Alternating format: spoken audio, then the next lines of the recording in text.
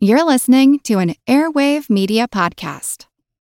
Hello, it is Ryan, and I was on a flight the other day playing one of my favorite social spin slot games on ChumbaCasino.com. I looked over at the person sitting next to me, and you know what they were doing? They were also playing Chumba Casino. Coincidence? I think not. Everybody's loving having fun with it. Chumba Casino is home to hundreds of casino-style games that you can play for free anytime, anywhere, even at 30,000 feet. So sign up now at ChumbaCasino.com to claim your free welcome bonus. That's ChumbaCasino.com and live the Chumba life. No purchase necessary. VGW. Void where prohibited by law. See terms and conditions. 18 plus.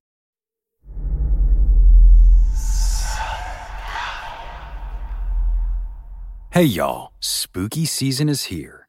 And if you're looking for a show to whet your appetite for a little haunted history, then I'd like to invite you to check out Southern Gothic, a chart-topping history podcast that explores some of the most infamous legends, folklore, ghost stories, and hauntings of the American South.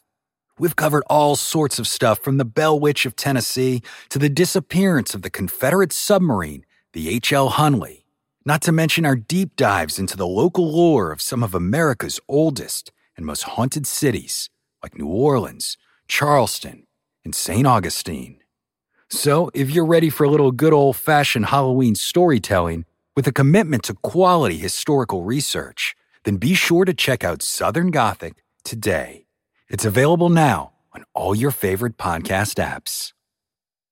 If I had the money, I'd be opening this episode with the first 20 seconds of AC/DC's Back in Black, and then I'd fade that into the regular Monster Talk theme.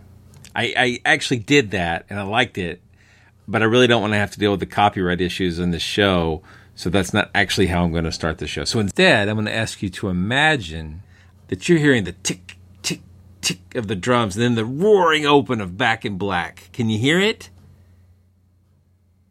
Okay, listen. And now, that'll slowly fade out, and you'll start to hear this. It's actually quite unlike anything we've ever seen before. A giant, hairy creature, part ape, part man. In Loch Ness, a 24-mile-long bottomless lake in the Highlands of Scotland. It's a creature known as the Loch Ness Monster.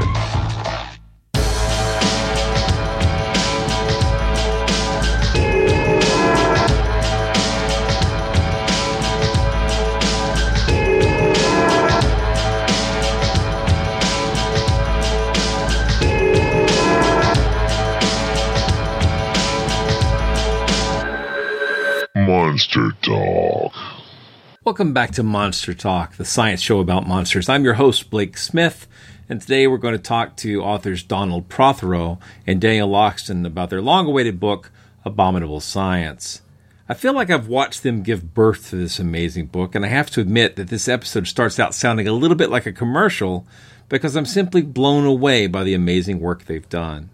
Also, I want to let you know that I'm working on a new podcast project which will be produced in tandem with Monster Talk, but will give me the opportunity to talk about some fascinating non-monster topics without stretching the parameters of this show to the breaking point. I already have a couple of episodes of that in the can, so hopefully it'll be available very soon. I'll post updates as they become available. I recently got to attend the Amazing Meeting, and my family and I did it as sort of a great American road trip, allowing us to hit some of the great landmarks of America, including Meteor Crater, the Grand Canyon, and of course Folk, Arkansas, the home of the legendary Boggy Creek Monster. At the Amazing Meeting, which was amazing, I hosted a panel about cryptozoology with Don Prothero, Daniel Loxton, and Sharon Hill. It was great to get on stage and talk about these topics I love so much with colleagues I respect so much in front of people with whom I feel such kinship. And I have to say, it's good to be back in front of the mic. I missed you folks. Now, let's get to some Monster Talk. On this episode of Monster Talk, we're talking to paleontologist and author Don Prothero and artist and author Daniel Loxton about their new book, which is called Abominable Science. I guess what I need for listeners who don't have a copy of this book in front of them yet, what is this book about and why do our listeners need it? It's about monsters. Oh, okay. Well, that's very topical. Yeah, especially on this. Yeah. Yeah. Exactly. The subtitle is Origins of the Yeti, Nessie, and Other Famous Cryptids. Yeah, it's an attempt to get to the roots of some of these very high-profile cryptid mysteries. I have hundreds of books on the paranormal and cryptozoological in my collection. And this is easily one of the most beautiful books I own. If it's not the most beautiful book on this topic, as well as being rich in content and well cited and researched, it's a work of incredible scholarship and beauty, which is a rare combination. Thank you. So, Thank you. In all seriousness, I haven't seen anything like it. It's great. It's very heavy too. Yeah, it is. In many ways. We were joking at the Skeptics booth that it was so heavy you could kill Yeti two ways, with the words or hit him with it. That's right. It is substantial, and the color prints are fantastic. It's gorgeous. How did this happen? Well, we're really fortunate that Columbia University Press went all out on this. I mean, you think about it. There's this idea in publishing. It's been around for decades that people don't want skeptics books. It's a very old tale that skeptics have a hard time finding places to publish their research. And here we are with a big, heavy-duty academic publisher, which has produced this gorgeous hardcover with these velvety pages and color all the way through it, and a dust jacket and everything, all, stuff full of art, and all at an affordable price of just $30. That's really rare for an academic press, and I got to say, I'm just completely astonished. I was not expecting it to look like this, and it's all thanks to Columbia. Wow. Yeah, they use very high quality glossy stock, which is why the weight is there, but that's necessary for all the color art that's in it. And I love the cover design, which was something they came up with, which has this appearance of some kind of an old-fashioned 1940s, 1950s type comic book or tabloid pulp, book, with a Pulp Fiction, literally, with the fake tattered cover on the front. So it's a beautiful book. Now, the contents, right? The contents are great too. It's extremely well researched, yet extremely readable. So I think I've urged my listeners to buy a lot of different books, but if they don't buy this one, they're wrong. You would think your listeners would want to hear it or read it, because they are predisposed to hear about monsters, and especially debunking monsters, and we're trying to do that. Yeah. So tell me about what monsters are in this book. I mean, I know because I've got the book in my hands, but well, it covers the biggies: Bigfoot, Loch Ness Monster, sea serpents, a real favorite of mine, the Yeti, the Mokele Mbembe, the sauropod dinosaur alleged to live in Africa, and with plenty of mention of other creatures along the way. But those are our big case studies. So how did you pick those? Well, they're the most famous ones, and the most awesome. And the longest literature too. Yes. Yeah. We actually had at one time additional chapters on Chupacabra and the other lake monsters, which I wrote, and then it got so long, Columbia had to drop them out for now. So it's temporarily a shorter book than we intended, and we're hoping maybe if there's a second edition, we can put those back in, or maybe put those finished chapters on their website or something like that, because we'd love to have covered more cryptids if we could have. Sure, it's still about twice as long as we contracted for. Yeah, that's right. They were pretty tolerant about us going way over length there. So again, just amazing support from Columbia. Yeah, I look forward to seeing this on bookstore bookshelf. I think there's been a history, at least in my research, or when my shopping, really. When I go to buy stuff at the bookstore on these topics, it's really hard to find well researched material. And Are you saying that research in the paranormal realm is not always that good? We do have a phrase. Call a spade here. Yes. Yeah. I call it the echo chamber of paranormal literature, and it really is that. But it's probably not just paranormal literature that has this problem, but boy, does it have the problem. It does. But I mean, in fairness to the monster literature, I mean, this book does rest not just on the skeptical stuff, but on the, on primary news sources and so on, but also on some of the better books in the monster literature, like, Rupert T. Gould's Loch Ness Monster book is one of the essential sources on that topic, and he thought there was a monster there. Wow. Yeah. And there's something else that we tried to do in this book, and especially the part that I contributed to it, was, there are lots of individual books on Nessie or on Bigfoot, which are well researched and take a skeptical viewpoint and come to conclusions very similar to what we did. But what we really want to do here was take the entire topic of cryptozoology as a whole and look at it from the broader perspective. How do you do the type of analysis that's appropriate in this case? Because oftentimes that's not really included, or it's just sort of passed by tangentially somewhere in the final chapter of a typical book that's just analyzing, say, one cryptid like Bigfoot.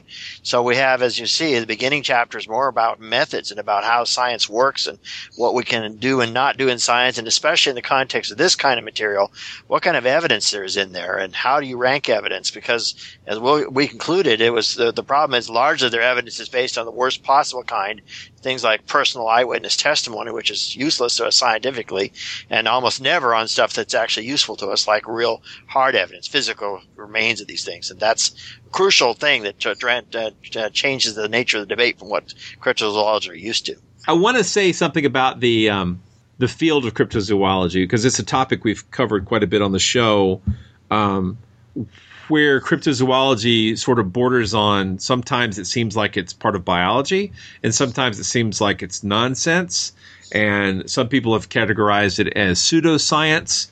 And where do you guys come down on that? Or do you cover that in the book? We do. There's quite a bit in there about the kind of subculture, as well as the what we think of as a field or a proto-field of cryptozoology. It's covered extensively in the last chapter of the book. Yes, the last chapter has a lot of things about it, and the major thing, it follows a train of thought that we inherited from Sharon Hill in lots of ways, which is, they have to pretty much play by the rules of science in a much more rigorous fashion than they have in the past, and get really serious if they want to be taken seriously. Get serious about excluding bad data. Get serious about approaching things the scientific way, so that when something is unknown, it's not necessarily evidence of their creature; it's just evidence of the unknown, which is one of their biggest problems, to jump to conclusions without any evidence. I was just going to agree that the bad apple in the data set, that issue that's really a key one. Has there ever been anything that cryptozoologists have just plain given up on? Good question. Like anything ever. Somebody sooner or later recycles it again. Yes.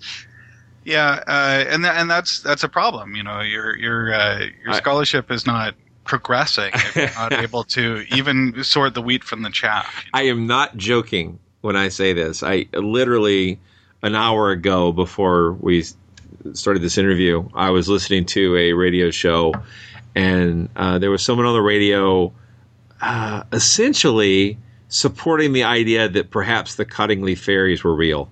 But yeah. That's only familiar from our literature anymore. Just an example of something that's been debunked over and over. Now they're going to revive that. Yes, the girls admitted 4 of the 5 photos were fake, but the 5th one they always said was real. Well, this is like the great lesson of the skeptical literature, is that nothing ever goes away. It's just, it's a wheel. It just, sometimes these legends will kind of pass out of the limelight for a while, but they eventually just rotate back up onto the public stage. And skeptics have a hard time keeping track of these things. If it's not current, it's not in the news cycle, people get bored, and with turnover in the ranks of skeptical researchers, these things get forgotten. The old literature gets forgotten. Yeah, it's a lot like whack-a-mole. Yeah. And a lot of this book involves this kind of archaeology of our own field, of digging back into insights of previous investigators that have been until now scattered across this large literature, much of it out of print and never digitized and forgotten. Well, there's a great lead into this next question I have. Okay. What did you learn researching the book that you think will come as a surprise to readers, even though they may already be familiar with a lot of these topics? Quite a few things. It surprises me that it's possible to make discoveries in this field.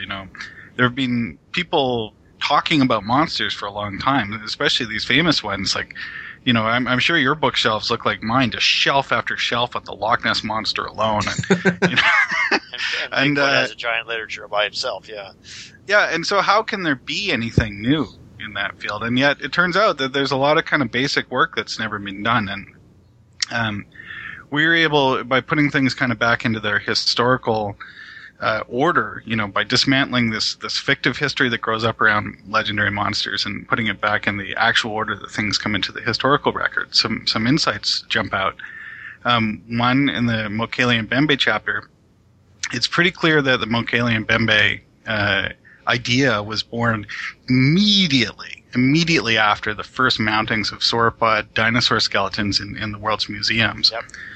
And that's surely relevant, but it's never really been discussed before in the literature, which is somewhat amazing to me. And the irony of that story, sorry to interrupt, but the irony of that story is that what we've learned about sauropods now is that those old mounts from a century ago were grossly wrong. And they kept their tails up in the air and didn't drag them, and they never lived in swamps, and all those other myths that have accumulated about giant sauropod dinosaurs, like things that used to be called Brontosaurus. And yet that is exactly what informs the legend of Mokele and Bembe, is this century-old false notion of these animals, which tells you that it's cultural, not biological. Yeah. On the topic of Bigfoot, I mean, surely the most explored cryptozoological topic there is. I was surprised doing my research for my original Junior Skeptic story. I did a 2-part story for the kids section of Skeptic magazine, which is my main gig, on Bigfoot. And I was surprised to learn in there that the really key story in the Bigfoot literature, this sighting by this guy named William Rowe, which was probably the basis for the if it was a hoax, for the creature that we see in the infamous Patterson-Gimlin film. Well, because they're so similar, the William Rowe story is really the most important story in the Bigfoot literature. But I was really surprised to find out that nobody ever talked to this guy. Nobody in all of cryptozoology ever looked him in the eye, even once. And nobody was mentioning that. Nobody seemed to know that. Nobody seemed to care. And nobody had bothered to dig down and look at the roots of the story. There were no interviews with him subsequent to his story appearing. No, it's funny. There's apparently in history there were 2 versions of his story. One that appeared in the press at some point, which seems to be lost to history. I haven't been able to discover it. Nobody else has it. And the story that he told John Green by letter. And then he died, and nobody spoke to him. Now, it's not the fault of Bigfooters that William Rowe died early. That's just kind of an accident of history. But it is really important that nobody looked him in the eye, and nobody in the literature is talking about that.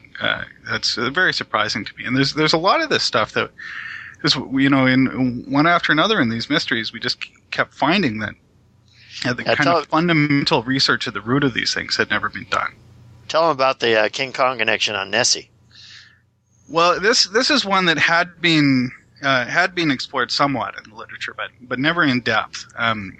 Rupert T. Gould, he discovered very on the George Spicer sighting, the most important Loch Ness Monster sighting, the one that gives it its long neck. That transformed it into a kind of a plesiosaur-like cryptid. Mm-hmm. Spicer had just seen King Kong. And there is a scene in the movie which is very, very similar to his sighting. Well, Gould noticed the similarity, and he asked him about it. And then it just sort of dropped out of sight. For 80 years, nobody really talked about it. Now, it's not unknown. Adrian Shine, for example, a very responsible researcher. And great bearded Englishman. I'm not sure he's an Englishman. He is very well bearded. He's a great bearded citizen of cryptozoology. I can never quite keep track of all those different ways of dividing up the UK. Yeah. So I'll just back that out and say, a man with an astonishing beard. He does have an astonishing beard. There's just no getting around that. Well, I mean, he has mentioned in press that he thinks the Loch Ness Monster grew out of King Kong. But as far as I know, he's never developed that idea in detail. It's just something that's sort of quietly known in the background but never explored. Well, our book explores it in detail and does a direct visual comparison between the Spicer sighting sketch and these frames from King Kong that quite clearly seem to have inspired the Loch Ness Monster.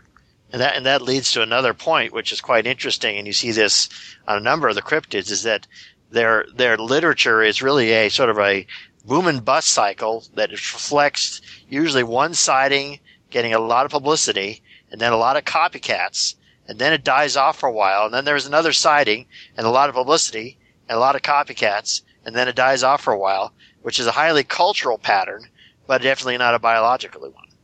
Yeah, absolutely. And, certainly Nessie shows that, where it goes through boom and bust cycles of popularity, usually right after a very highly publicized sighting. And then it's forgotten for a while, and then another sighting, and then it's all back in the literature again. But nothing to do with the biology of these animals. And of course, the Chupacabra story, which unfortunately we could not include in this book, is classic, because Chupacabra had no existence whatsoever until it was found supposedly by a woman in Puerto Rico who had just seen the movie Species, which has a creature very much like the Chupacabra in it. And apparently she didn't quite distinguish fact from fiction. Then it spread all over Puerto Rico, and then, of course, was unknown outside that island until it was on the Christina show. And she said it was like the Oprah of the Latino world at the time. And then all of a sudden, Chupacabra was in every Latin American country in the world. Suddenly, remarkably, just managed to appear across an entire continent, which tells you it's a cultural artifact and not a biological one at all. And it also seems to respect the U.S. border. It only gets as far as Texas, but never much further. As soon as the Latino influence disappears, Chupacabra does too. With Ben as the co-host, his book has been well covered here, but the transformative nature of the Chupacabra. It parallels folklore, and it is folklore. Yep. But it's interesting to me how that the media has sort of transformed hairless dogs, hairless canids, into a new Chupacabra. So, that was never part of the folklore. But as soon as people started seeing strange animals that they couldn't identify, those have become the new Chupacabra. So now, I would suspect most people would not recognize the Tolentino version of the Chupacabra because of all the media coverage of the hairless dogs. It's so bizarre. And that's very cultural, yep. Yeah. Yeah, it becomes a culturally available template that you can plug new phenomena into. Well, how much do you think Bigfoot suffers the same sort of fate? Because all the native hairy swamp monster boogers and whatnots all across the country are getting kind of shoehorned into Bigfoot by cryptozoology enthusiasts. But like the three-toed swamp monster, that doesn't really bear that much resemblance to a Bigfoot.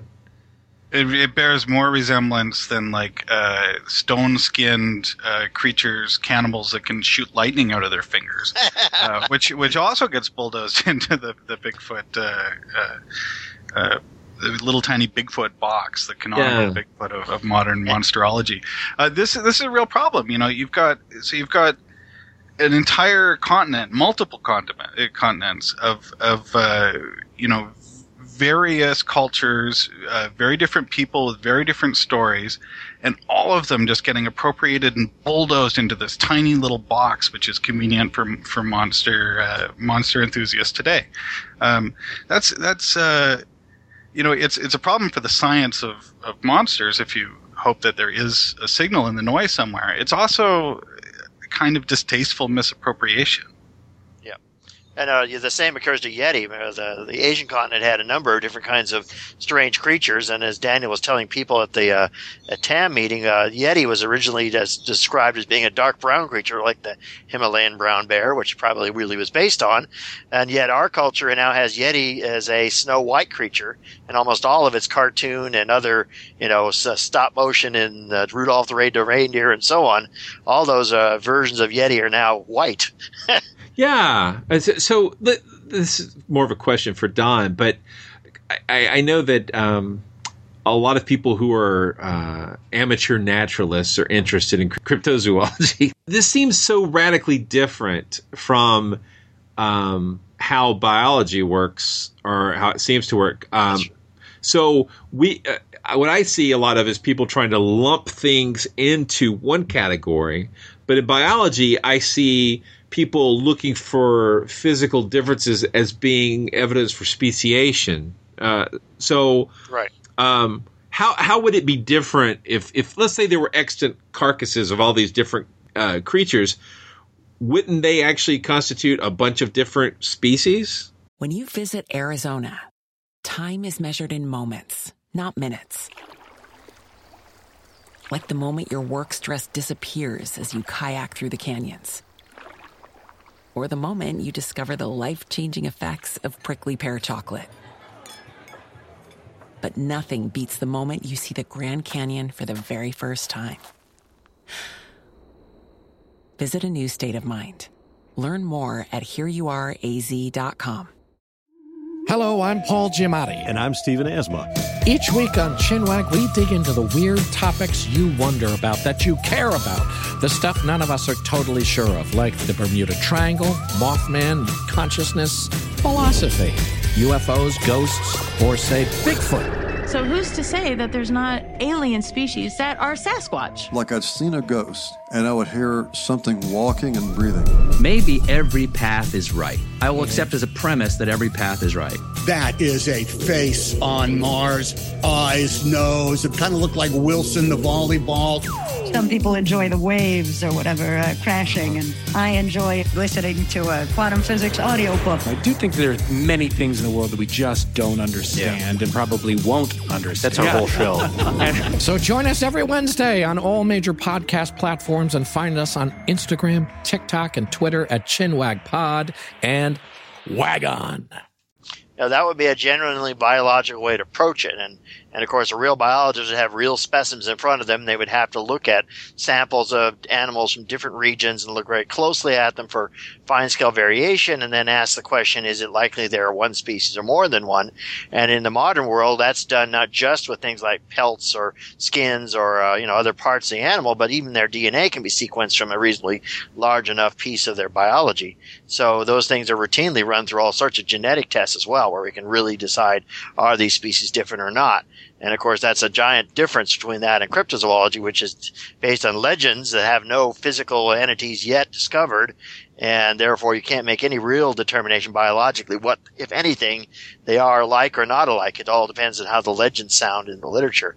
And that raises a larger question, something I try to contribute a lot to in this book as a person with a background in both geology and paleontology and also field biology. I've done a lot of field biology in my career. One of the things that really struck me, both when I was involved in things like taping Monster Quest and writing this book, was just how little any of the people who did this stuff had in the way of a notion of what we now know about field biology and field ecology. There really is a very large science now. What is the way you go about investigating things like unknown animals in regions that haven't been studied very well? And there are lots of basic principles of ecology that are well formulated now and give you predictive powers to say this or that is likely or this is unlikely. And there are ecological constraints and physiological constraints, all sorts of things like that. And then in addition to that, you have geological factors, like in the case of all the lake monsters. They live in places that were under ice only 12,000 years ago. So all that was something we really wanted to bring into this book, this larger scale. The basic rules of modern biology and geology have got to go into this picture, and we're virtually, they were occasionally mentioned casually in some of the books, but we felt that it's important to put that framework up front right at the beginning and point to it again and again, because this is really the constraining variables. This is something that seldom bothers the cryptozoologist, thinking about biological constraints or geological constraints that simply make certain things impossible. Can I go back to your question, Blake? Well, okay, so in biology, in taxonomy, you have your lumpers and your splitters, right? The people who that's on either side of that is very uncomfortable for cryptozoologists. The kind of basic engine of cryptozoology are sighting reports. But the problem is that witnesses do not agree at all. There are not only regional variations, but there are, just no end of imaginative variations of creatures that people report, right? So Bigfoot can be 20 feet tall. It can have glowing red eyes. It can be bulletproof. It can be this pattern. It can be that pattern. It can have 6 toes. It can have 3 toes, right? Now, if you bulldoze all those into a single kind of a species or a very small number, it doesn't work because they don't match. But if you start splitting them, that also doesn't work because you end up very quickly with, 50 or 60 different giant ape species stomping around the world undetected. Now, either way, it's a problem, Yeah, and that goes right back to our biological principles. As an ecologist myself, we know how big a home range for an animal the size of Bigfoot has to be from basic biological constraints, and that doesn't fit that description at all. We know a lot about the kind of population densities they should have and how often they should be found as bones. All those things are relatively well known in the biological world, and yet none of these things are met by the sightings of Bigfoot, and which is all the more reason not to take them as seriously as they do. So, do any of the monsters that you cover get kind of a real case closed kind of a treatment? The Loch Ness Monster is a bit of a door slam, I think. The Mokalium bembe as well. Yep. Sea serpents are. The chapter is much more open ended, and the habitat is just much more. Right. It's a more plausible creature on the face of it. There are deep water worlds we don't know about, especially with deep water organisms. But the different story altogether from things like Loch Ness. So. Yeah. There will be novelties to come out of the ocean. Yeah, we don't know what those will be. We know. I saw the documentary Pacific Rim, so I have a pretty good idea what's coming. Okay. Yeah. Now remember, that's called science fiction, Blake. Yeah. You say what you want. I'm working on my Jaeger right now. But even with the sea serpent, the kind of poetry of the sea serpent really speaks to me. My parents were sea serpent witnesses, and that has really been a big influence on me in my career through my life. But the chapter makes quite a strong argument for the cultural evolution of sea serpents. Again, a cultural pattern rather than a biological pattern. We're not able to slam the door on sea serpents in the same way that we can in the Loch Ness Monster, but I can't give people that much comfort on the topic either. Well, I mean, I just don't go in the water. It's not safe. That's fair enough. Yeah. There are at least the sea serpents, actually. Well, I mean, obviously the mermaids will get you. They will. They're very dangerous. Right. Yeah, I was amazed the great wheel of culture. Mermaids are back. Yeah, I couldn't believe when those things reemerged on cable TV just a year ago, and I thought, well, that's one that we won't have to put in the book. It's so dead. Nope, I was wrong.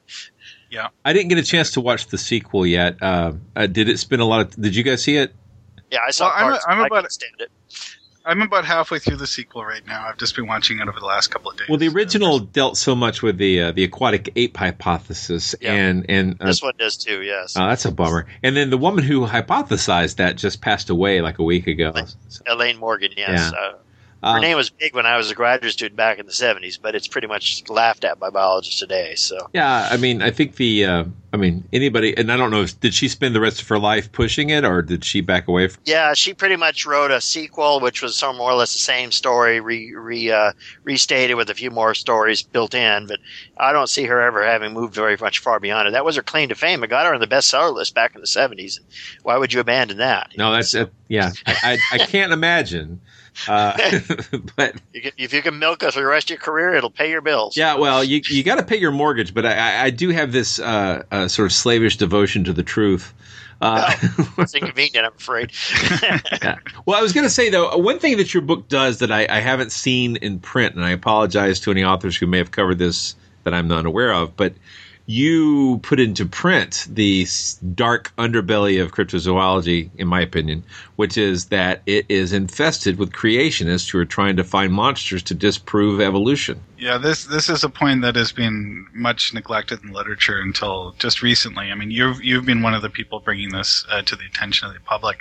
Our book is another step along that road of revelation. But yeah, I'll let Don speak to the creationists. Yeah, that's something, of course, that's particularly interested me because I battled the creationists for close to 40 years now, and what's striking about that is effectively what's happened now is that the only really active groups you'll see still looking for Mokele Mbembe or even the Loch Ness Monster are creationist groups, particularly this guy Bill Gibbons, who has no training in science whatsoever. He comes from a theological seminary, but he's a fundamentalist minister, and he's the one who shows up on Monster Quest. And when I was on Monster Quest rest. I didn't see it until after, of course, it was all put together and who the rest of people were. And I didn't realize when I first viewed it who he was. But that's what he is. He's a fundamentalist minister. All I could tell when I watched the airing of the episode I was in was that he certainly didn't know anything about biology or field biology, because he was doing all sorts of basic blunders and showing he had no concept of what modern field ecologist does. And that is now the big problem. That is really the only people who really are actually out there very often, so they end up on TV a lot.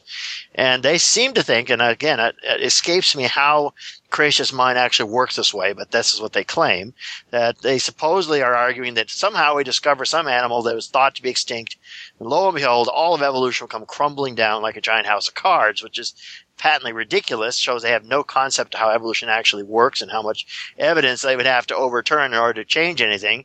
Because, we have all the time find things that are, around a long time after we thought they were extinct. But that doesn't change very much. There are things that are not too different from what's around now. So there are probably dinosaurs in your backyard right this second. Well, that's true. Dinosaurs aren't extinct, so we can't make sure that talk about that right there. And I have one in my the other room right now, which is hopefully not going to make noise while we're taping, because birds, of course, are dinosaurs, and that has been known now close to 40 years. But the bigger point is that this now ends up becoming almost a part of the entire creationist attempt to undermine science in this country, which is how I view it with great alarm. And I showed in my slide at TAM, one of the last images I showed was this effort in Louisiana schools now to promote Loch Ness Monster. Lo and behold, something we think is a case closed. The Loch Ness Monster to Louisiana school kids in an effort to make it part of their creation agenda, which, again, I don't see how it's going to convince anybody of creationism, because it doesn't make any sense at all. But that's where they're going. I mean, literally, school kids now are being taught cryptozoology to push creationism, and that scares me.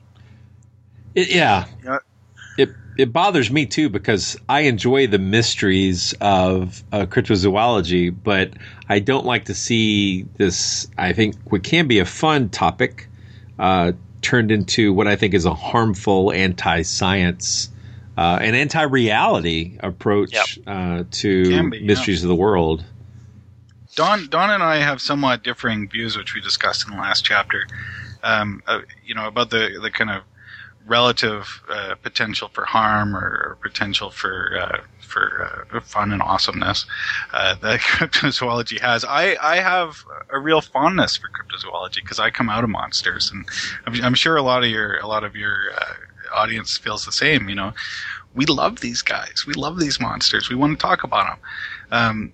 So I have a hard time seeing the danger in cryptozoology, and maybe I'm wrong. Maybe I'm underestimating the harm that cryptozoology can do. But I can't help it. I'm sympathetic to it. I just am. And then I understand that. Of course, there's a big cross-border difference in our countries as well, because in the United States, that's true too. 40% of the population is creationist, and we are fighting desperate battles in many states now to keep creationists from becoming very influential in the science curriculum in many public schools where they don't belong. And even when they don't officially have influence over public schools in most parts of the country, evolution is just about vanished from the curriculum just because of the pressure of the huge number of creationist parents that any typical school class in biology will have. And for me, who's fought that battle all my life, everything that I see that tends to make us less scientific and more credulous and more common to be sucked into anything that's not well supported and not bearing critical scrutiny doesn't help the situation. Sure, the crypto creatures aren't quite as threatening as, let's say, typical creationism, but now they're linked. I have a lot more problems with cryptozoology just for that reason, that they are in my view, sort of like a gateway drug to bad thinking. I mean, I against that, I have to weigh my own personal experience, and again, this is it's kind of a national or regional issue somewhat. British Columbia is a very secular place. But cryptozoology for me, it was the gateway drug to the skeptical literature, to being a science writer for a living. I am in that role in my life because I dig monsters. That's how I started. And, for me, it was just being an inquisitive nerd who dug monsters, dug paranormal mysteries, to being an inquisitive nerd who dug the paranormal. And nothing has changed. I'm just working with better information and digging more deeply now and later in my career. But Yeah, and that's a good thing for Daniel, but I think he's the exception to the rule from what we see. Well, it's weird because I'm kind of skewed the same way as Daniel on this particular topic, but I don't know. I think we have resources like my show here, and that's right. Yeah, and your book that can help, but it certainly is someone has to learn that there are more in-depth studies and more helpful resources and methodologies for asking these questions than simply going, isn't that a mystery? And let's look at another one. And wasn't that an interesting, scary story? Yeah, that's my fear, and I wonder, this book will be an acid test of this. When I published my evolution book now 6 years ago, I thought, okay, I'm going to get bomb threats and hate mail and all sorts of stuff from creationists, and it was silent as could be. The creationists simply ignored it. And not until actually it appeared in the British popular journal New Scientist did I get anybody noticing that book had been written. They are so insular and so vigilant at not ever reading anything that might shadow their point of view that they simply don't know there's any books out there that aren't creationist books. Now, my curiosity will be, and let's just see what happens. We gave Lauren Coleman a copy of this, and we're hoping that the other cryptozoologists who are prominent will actually look at it. But I'm curious to see what will happen. Will they actually look at this book and criticize it, even if it scares them and they don't like it? Or will they completely ignore it, like happens with my book on evolution, where the creationists made no effort to look at it at all? That's my real interest, is to see if we can actually make a dent on at least a few of their consciousness. It would be nice. To their credit, I think that cryptozoologists do tend to respond to critics. But we'll just see how that engagement plays out. Daniel put down a really long list of things they have to meet and answers they have to provide. And my hunch will be that it's so overwhelming that most of them will simply not rise to the challenge at all. They're not that interested in fighting back with any kind of real scientific rigor. Well, I run into a lot of people who I've expressed my Bigfoot doubts to, and they say, well, how do you explain all the sightings? And instead of trying to answer that question, I usually say, well, how do you explain all the people who see ghosts? Do you believe in ghosts? And a lot of the people who are interested in cryptozoology are not believers in ghosts. I know that sounds odd, but but they aren't, or a lot of them aren't, and so ghosts aren't real, but Bigfoot might be, right? And it's like, well, the point is, Bigfoot sounds a little more like a biological entity. Right. But the point is that the same inability of the human mind to understand exactly what it's seeing and make mistakes is true across the board for all these fields. This is a point that I've made over at Skeptic Blog. I've called this, this kind of where there's smoke, there's fire argument, an argument that should never be made again, and for exactly the same reason that you just said, Blake. You can just start making a list. Bigfoot, fairies, UFOs, ghosts, levitating people. You can just start going down the list. You can put hundreds of things on here, and in each case, there is this huge body of eyewitness testimony attesting to these things. And yet, it's not hard to find. You don't have to go far down the list before any given person will hit something that they just think is baloney. and so everyone, same stuff, people don't put it together, but everyone already kind of in their heart knows that where there's smoke, there's fire argument is nonsense. Yeah. Where there's smoke, there's smoke. Whether there's fire is something we have to find out. And there's another aspect to this which is interesting and that's explored extensively in our book, and that is there are different kinds of people who believe in different kinds of paranormal. And what's interesting to see, especially among the crypto community, is that there's cryptozoologists who like to cross the border, shall we say, and go into UFOlogy or something, or talk about paranormal things where Bigfoot is a shapeshifter or something like that.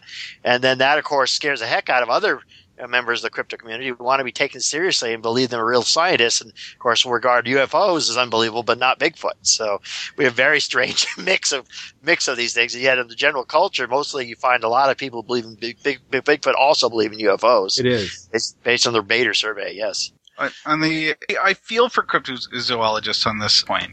On the one hand, they again, the engine of cryptozoology are eyewitness accounts. They want to be true to the accounts. They want to, to collect and systematize and share the evidence that comes out of the accumulation of accounts.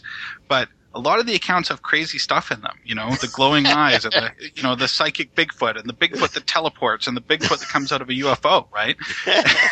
and either they're damned if they do, or they're damned if they don't. Either they just pretend that stuff away, which is what a lot of cryptozoologists actually do, or they face it, in which case they're kooks. And either way, they're not able to make a very credible case in the court of public opinion. Either way, guys like me and Don and you, Blake, are going to criticize them. So I do feel for them, but it's not my problem to fix. True. That's their problem. Yeah, not mine either. Well, I do. I've been seeing a lot of, I don't want to say pressure, but I see dismissive attitudes from prominent people in the skeptical community about this kind of research or this kind of work.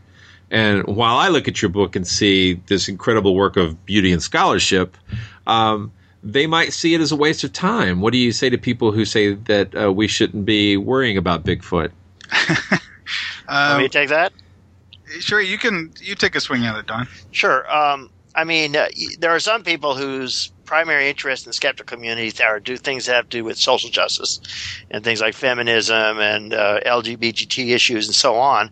And those are all good and fine on their own, but the entire field of paranormal, and especially cryptozoology, has been a major aspect of skepticism since its early days. I would say you would agree with me on that one, Daniel, that we've always had to deal with this, and it's been part of what a lot of people have to talk about.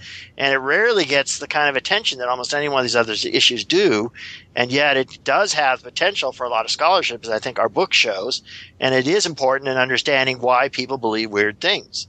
And as I said, and I argue also, it's important understanding, things like connection in cryptozoology and creationism, because it does have serious societal impacts. So it's not as trivial as just a hobby. It really does have importance in lots of ways. Well, I brought this up on stage at the Amazing Meeting, but about 20% of the population thinks that there is a Bigfoot. And most of those are not hardcore believers. There's only about 2 or 3% who are sure. But you're still talking about millions of people who are sure that there's a Bigfoot, and tens of millions of people who are pretty sure. Now, surely that is worth some kind of scholarly attention from somebody. And yet things like Bigfoot, tens of millions, yes. A few kind of specialist critics is not too big an investment for mankind to make when you've got tens of millions of people on the other side. I think topics like this are worth studying. I think it's useful. If you don't, I ask, what is the point in studying anything? What is the threshold that something has to meet in order to be useful enough to deserve some kind of scholarship? I think clearly monsters meet that threshold, whatever it is. And I have to, going to, social justice and these kinds of things, talking about skepticism in general, I always come back to the same thought, which is, the largeness of your topic, the thing that you live for, the cause that gets you up in the morning. The bigness of that is not diminished by the smallness of mine, Which isn't so small when you're talking 10 million people or more, right? It's not so small, but even assume that it's just, the basket weaving of scholarship. I'm not tearing down your field by pursuing mine. We're not asking them to pursue ours either, so they can do with that time whatever they want. So, well, that's a great response. I would also add that, again, I think I've said this on stage, but I think that in the world of cryptozoology, you see the entire world of human belief writ small. And the skills that you can learn interacting with people who believe in this topic that you may be somewhat dismissive of will carry you far in how you learn to deal with other people outside of these small issues. Yeah, well, it's sort of like dealing with any other person who believes in paranormal. Yeah. It's not quite as prickly as, let's say, a creationist or a UFO. Theoretically, right? Yeah, it should not be. The creationists, literally, their entire world is wrapped around this church belief, and they live in an insular world like that. There are some Bigfooters maybe who fit that description, but by and large, they have normal lives outside their Bigfoot fans. Exactly, and that's why I think it's a good proving ground if you want to engage people and not just have an armchair experience of. Right. That's one of the things we found was quite interesting in the last chapter. We do quite a bit on talking about who are these believers, what their life, because there's now a lot of demographic data about what their various categories of their beliefs are and what they believe to religion and whether they're male or female and economic and other status issues. And the larger conclusion of almost all that set of studies is they're boringly normal.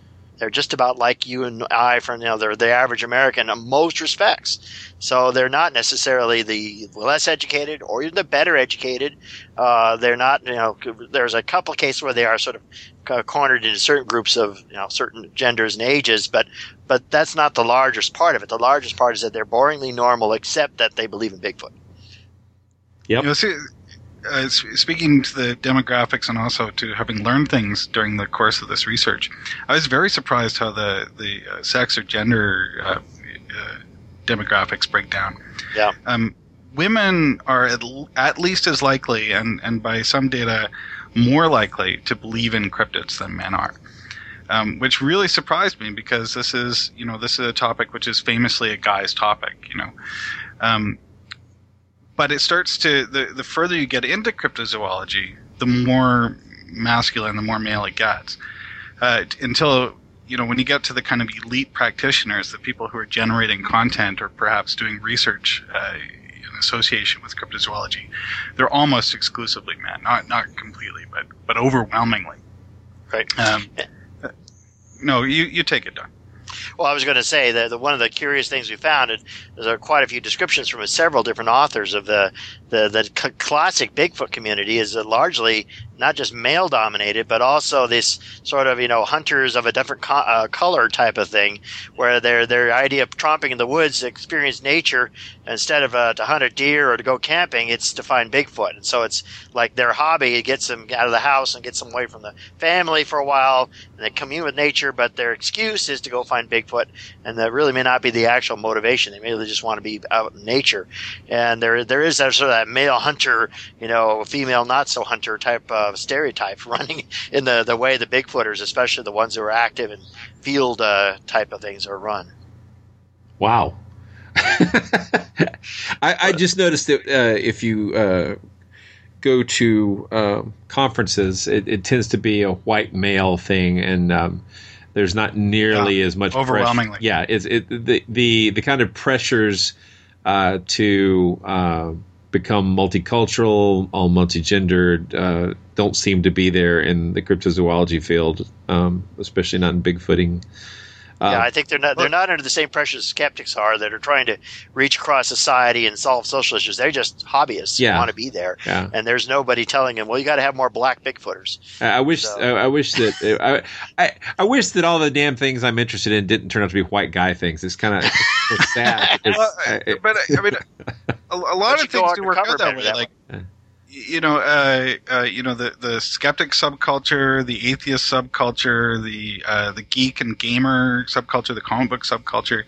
All of these are areas where there's no particular reason to think that men are more drawn to them by nature, and yet somehow when you get into, there's maybe a subcultural problem that these things tend to wind out being disproportionately male when you get further into them.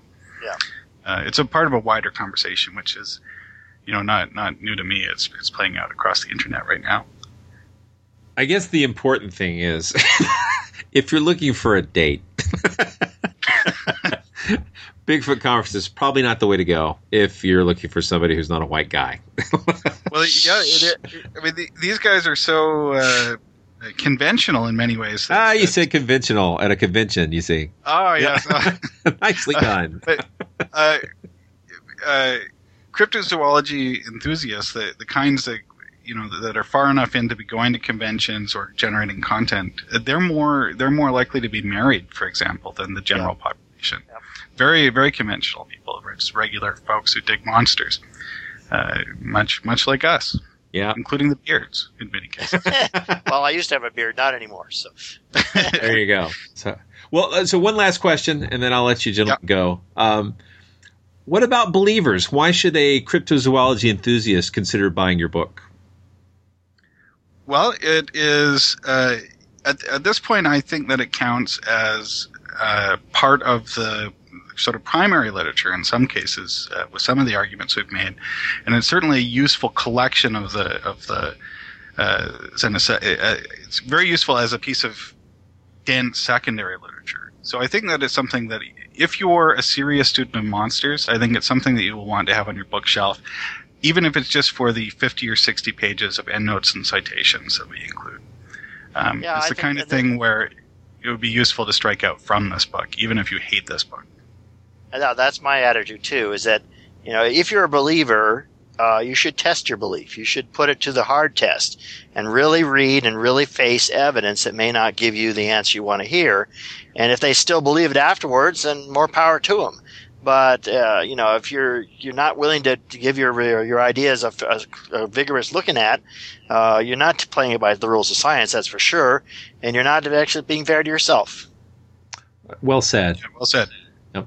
Well, thank you, gentlemen, for thank you. All this hard work. Oh my gosh, I know. Yeah, I've 4 years in the making, literally. I know. I feel like I've been a witness to the whole development. I know that even that's not true, but but you witnessed 2 stages of it, because we did this twice before on Monster Talk, and then last year we had no opportunity, but now we're here. Yeah, and it's fantastic. The long wait is over. It's so now. pretty. Thank you. I just got to say, it is available right now at skeptic.com, at amazon.com. The Kindle edition is out. The iTunes bookstore edition is out. The Kobo edition is out. It's out in stores. Yeah, they said August 6th, but it actually appeared about 2 weeks earlier officially on Amazon, which is when the floodgates burst. So better. Excellent. Well, gentlemen, I couldn't be prouder. I mean, that's it is just a wonderful thing. Monster Talk. You've been listening to an interview with authors Donald Prothero and Daniel Loxton about their new book, Abominable Science. You can buy the new book in many places, but I would urge you to consider buying directly from Skeptic.com, because a portion of the sale will support Skeptic Magazine, the folks who host Monster Talk. Monster Talk is produced with the assistance of Skeptic Magazine, but the views expressed here are those of myself and my guests, and not necessarily that of the Skeptic Society or Skeptic Magazine. And while you're shopping for reading material, I'd urge you to pick up a copy of Karen Stollznow's newest book, Haunting America, which is available for the Kindle and includes details on several famous ghostly locations in the U.S. with surprising facts about the legends. Haunting America is available through Amazon.com. Thanks to everyone for their support and understanding during the show's hiatus. I do the show because I love it and the subject matter, and your support on social media, email, and in person has been wonderful and heartfelt, and I really appreciate it. Thanks to those who've contributed to our transcript project during the break. Big thanks especially to Robert Smith, Johnny Budd, Brian Cassidy, and D.R. Crane for their generous contributions. I still feel a little bit like I'm shaking off cobwebs here, but we'll get things running smoothly very quickly. For Monster Talk, I'm Blake Smith, and thank you for listening.